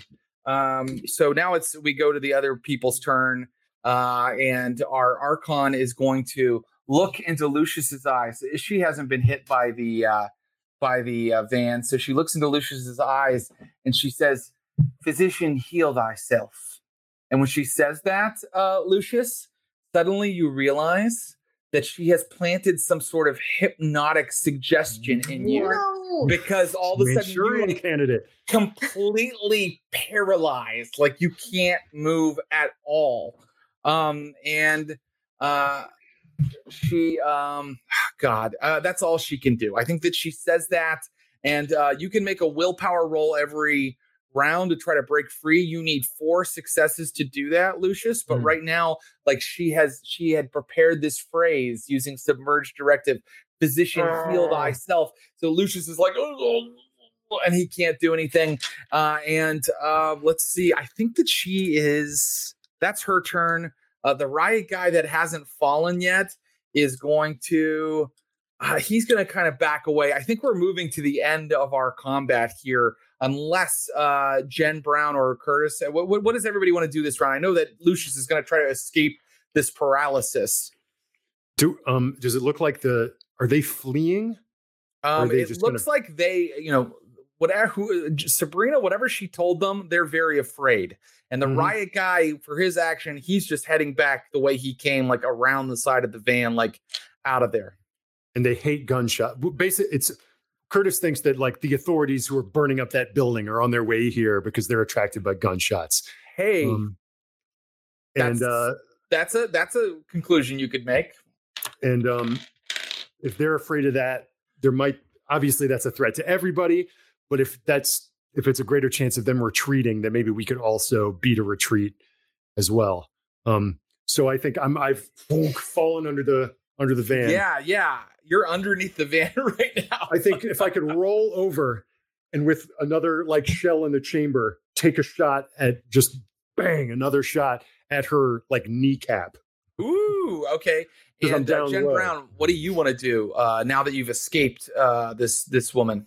Where am I so I just wriggled free, but where am I in relationship to her and Lucius? I think the grill of the van is now like right behind you, like whereas it was a ways back before. And so you are like literally at the feet of where Lucius is like you're like right behind Lucius where he's like paralyzed. And she's like actually coming forward and like caressing his face now. And she's speaking to him. She's like, "You are mine, my child." So her knife is by her side. It is. Right? Yeah. Mm-hmm. Okay, I'm gonna try to grab it and like stab her with it. Okay. Like grab her hands and go like. Ugh. Okay, great. I love it. So why don't you give me first that shotgun roll, Mr. Curtis Krieger, and I think I'm gonna take off 2 die because you have to like roll out from under and fire. In that case, that gets my 2 successes down to no successes. So I might use a willpower to. Good idea. So this is important, Abu. Anytime you fail, you can re-roll any dice that are not hunger dice by spending a willpower. Okay. Yes. And the chat will remind us of that a lot because we forget it sometimes, or we used to. Go ahead. How'd you do, Curtis? Yeah. I two successes. Okay, so here's what happens. The Archon Isabel is like caressing Lucius's face, and she's like, "There, you are my child. I have searched for you. I never meant to lose you." And then all of a sudden, boom, like a shotgun blast goes into her feet. Okay, and Jen Brown, what are you doing? Give me a dexterity plus melee roll. I don't have any melee. This will be interesting then. I was hoping. I don't know why I thought. Here's what I'll do. I'm gonna give you plus 2 dice, and the reason is this shotgun blast has knocked her off her feet, so she basically falls in front of you, where you can grab the knife and try to stab it into her. Just to make absolutely sure, it has to be a wooden stake, right? It's not just the fact that, like, if I stab her in the heart. Okay, well, let's see what happens. 2 successes. Okay, so she like basically shrugged off that shotgun blast, but it did like knock her off her feet, the force of it. But like it's like it didn't do very much damage to her. But this knife goes in, and you see some blood pull out, Jen Brown. Could I have I'm trying to think. Could I have like when it gone into her eye? Or something that would like debilitate her a little bit more. Not with 2 successes. Not with 2, that's fair. Not with 2. I think that she was like belly down on the pavement, and you took a knife and you just like stabbed it into her back. So now, you guys have a little bit of the upper hand here, but I'm going to tell you that suddenly lights are starting to fill the sky and fill like the alley, like big searchlights. Are we out of combat technically? Oh, let's have Lucius roll to kind of break that paralysis. He's still in it. Yeah, so I roll with my willpower, right? Yes, sir. Okay. So I rolled 7. I got 5 successes. Okay, yeah, you did well. So I mean, it probably helps also that she's been brought down, but like suddenly you're like free of that paralysis, and we are out of combat for now. What would you like to do? We gotta get out of here. Oh my God, I'm incensed, but I can see the panic, and I see her face, and I remember her face, and I'm just I grab Jen and I go, we just run. Let's just fucking get out. Okay. Is it fair that maybe when I went into torpor that I had booze on me? I think that like I have a flask on me. I don't think that you have it. But I will say this, Jen Brown, we need to remember this about our friend Jen Brown. She can attempt things. So Jen Brown's thing is, as a thin blood, she has to mix alcohol with blood to kind of do some of her powers, but she could attempt it without it. Like, okay, I don't think there was a flask on you in there, but I can allow you to attempt something without it. It might be tougher depending on what you're trying. What I'm trying to do is, as I'm being dragged away by Lucius, I'm going to scream. I'm going to try to compel Sabrina. So I'm going to try to scream, Sabrina, come to me! Like trying to get her to like run to me, and it's probably not going to work, but we'll see.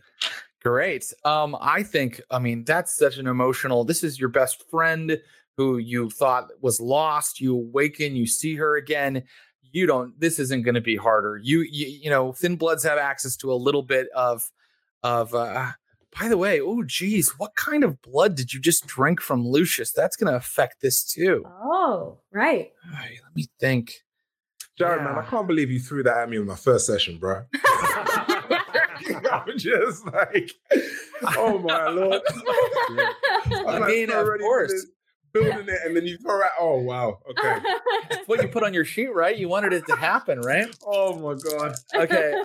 Jen Brown, go ahead and try your compel. Remember, compel, come to me now is a 1-round action that Sabrina could take. So it is a legal compel. You're going to roll your charisma plus dominate, which is 1 dot of dominate, Jen Brown. Wish I wasn't so hungry. 2 successes. Okay, let's see how Sabrina does. Come on, Brina.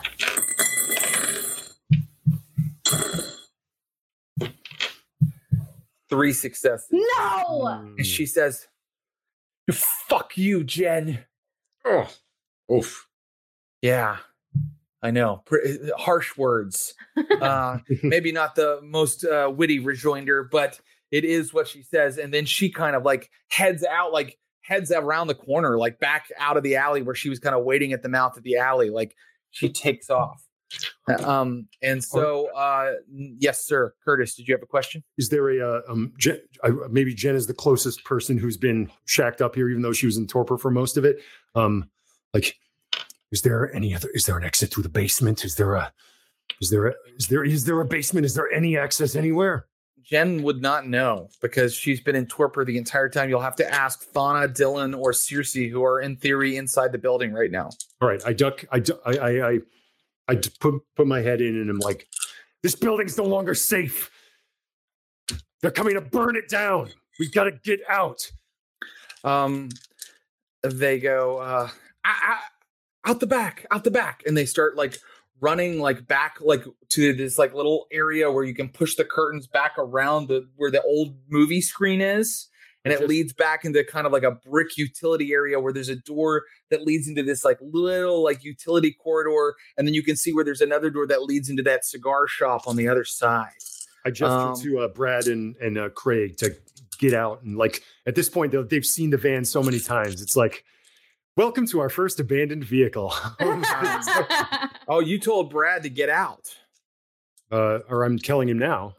Okay. I had you all the way into the theater at that point. Oh, okay. Okay.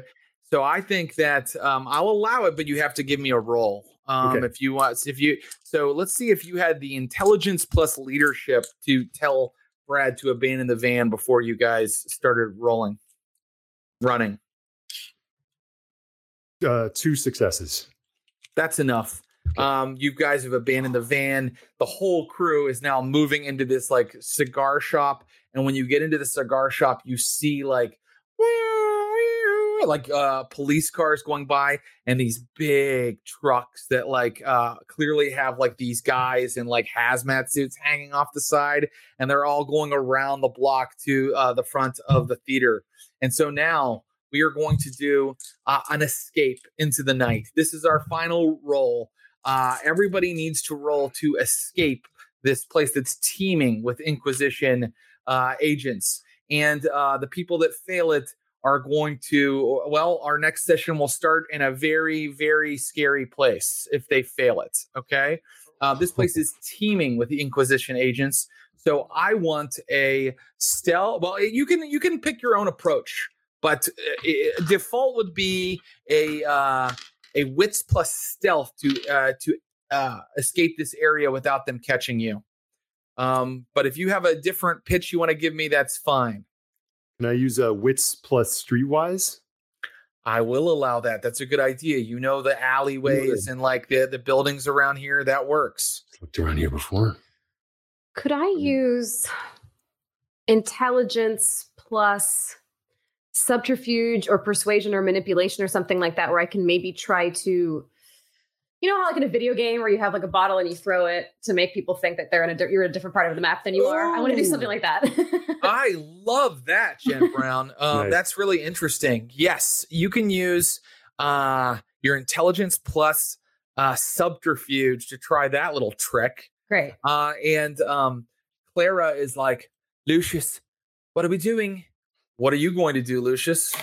I'm just gonna go stealth and wits, and just keep low, keep grounded, and just follow the crowd. Great. So everybody roll, and I first want to hear from Lucius. How did it go? Oh, by the way, I said 3 successes, right? You must have 3 successes to escape this area. 5 successes. I'm on the roll today, man. I don't know what is happening. Yeah, hot dice. I'm loving this game. So like Lucius and Clara are used to like escaping from places where a bunch of people are angry at them. And so you guys have it down to like this thing where she runs forward into like a doorway and like nods at you, and then you run past her into a doorway and nod at her. And you guys have this beautiful teamwork that you use to get out of there. Meanwhile, Curtis Krieger, how did your streetwise go? I mean, that was pretty impressive because I also got 5 successes. Yeah, my man. Okay. Just picture me and Ruby doing like the same thing. Well, I mean, you got Brad and Craig like, kind of come on, running guys. through too. Yeah, well, actually, let's see how. I don't think all of these people can just be kind of using your roles to get away. Let's see how they do it. That would be too nice of Jared. Mhm. I know, right? So Curtis, you're sliding along no problem. Oh fuck, dude. You're sliding along no problem. And your old army buddy Craig and your ghoul Brad are like right behind you when all of a sudden this light comes up on them and you hear, freeze, put your weapons down. And then all of a sudden Jen Brown, is this when you pull your little scam? Yeah, because I got a messy critical. Okay. I wasn't going to allow it, but you got the messy critical. So Jen Brown and like Thana and Circe, Dylan, like they don't just throw a bottle. They like overturn like a dumpster, like in some alleyway, and then like disappear. And like they're like over there. Like all of a sudden, all these guys like starting running in that direction. So let's see. Okay, Jen Brown, I think your little ruse just saved Brad Lockwood and Craig. Nice the whole group has to kind of split up, but you do have your cell phones to kind of communicate with each other. And the last thing I'm going to tell you is we're going to leave the group tonight as they all scatter into the shadows like cockroaches when the lights go on, and the lights have gone on. I mean, what the fuck? This is Pittsburgh, Pennsylvania, but a helicopter came for like a couple of gunshots in an alley, and it's like literally like scanning the streets. These like hazmat guys are like running back and forth, and like from far away, like a little while later, you guys are like looking down the block and you just see fire start going up at the Squirrel Hill Theater. People are purging the vampires of Pittsburgh. And we'll find out if you guys can survive another night next time. That's tonight's session. Yay! Yay! That was incredible. You guys, that was so fun. I'm not sleeping tonight. I'm not sleeping tonight. I know. Yeah. Abu's so nice because like I think it's 3 a.m. where he is. I don't know how time zones work. Yeah, it's 12. It's midnight right now. But like it's just like I'm like so pumped. I was like so ready to go to bed like 2 hours ago, and now I'm like I'm so wired.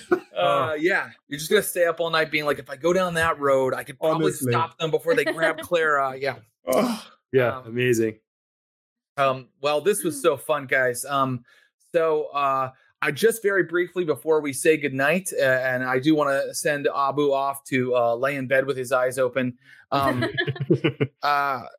There is a sire to hunt down and resolve your relationship with Abu. You know she's in the city, and you know she is dangerous. And there are some touchstones who are in trouble in various ways. Curtis and Jen, any thoughts or questions before I bid you good night? Well, I feel like I know who sent that text. Yep. Oh, yeah. Somebody with grouper access. Yeah. Your friend Sabrina set a little trap for Curtis. And thus for all. Oh. And if Sabrina sent it, who do you think she's working for? I have theories. Mm-hmm. Yep. Somewhere off in the wings. Miss Sonia can't wait to get her fangs into these 3 characters. So many questions, man. I think we're going to have a debrief with I was like, buying into like some lady called Misery, and then everyone was like terrified of this, and I'm like, I don't know what I'm doing. I'm just trying to survive. Oh, it's amazing. Well, thank you for being for just saying yes and being awesome, Abu. Let's have a digital hand for Abu and for our other 2 amazing players who are always amazing. You guys are awesome. Super fun. Man, this has been great. So I'm going to say goodbye to my players. Good night, guys. Sweet dreams. Till next time. It's been great playing with you guys. Thanks for listening. Keep up with our schedule and find out about all the cool things we have planned by following us on Twitter and Instagram at _streamofblood_. We're on Reddit at r/streamofblood, and join the Stream of Blood Facebook group. This podcast is produced by Andrew Strother, Brian Baldinger, and Clinton Trucks. I've been your storyteller, Jared Logan.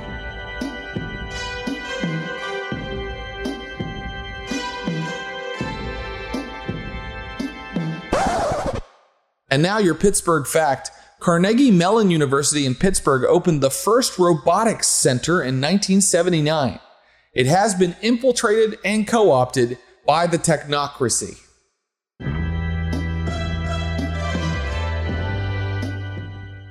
What's up, SOBs? Podcast producer Andrew here, reminding you that you can catch Jared and the Stream of Blood crew live every Thursday at 4 p.m. Pacific on the Stereo app. Check out the link in the show notes or on any of our social media channels. You can download the Stereo app from the App Store or Google Play Store and follow us on there at Stream of Blood. We're so excited to be partnering with them to bring our fans and community even more awesome content. And with the Stereo app, you can even leave messages for us that we can listen to and play back on the stream. It's a great way to get involved and support the show, so hit the link in the show notes and we'll chat with you there soon.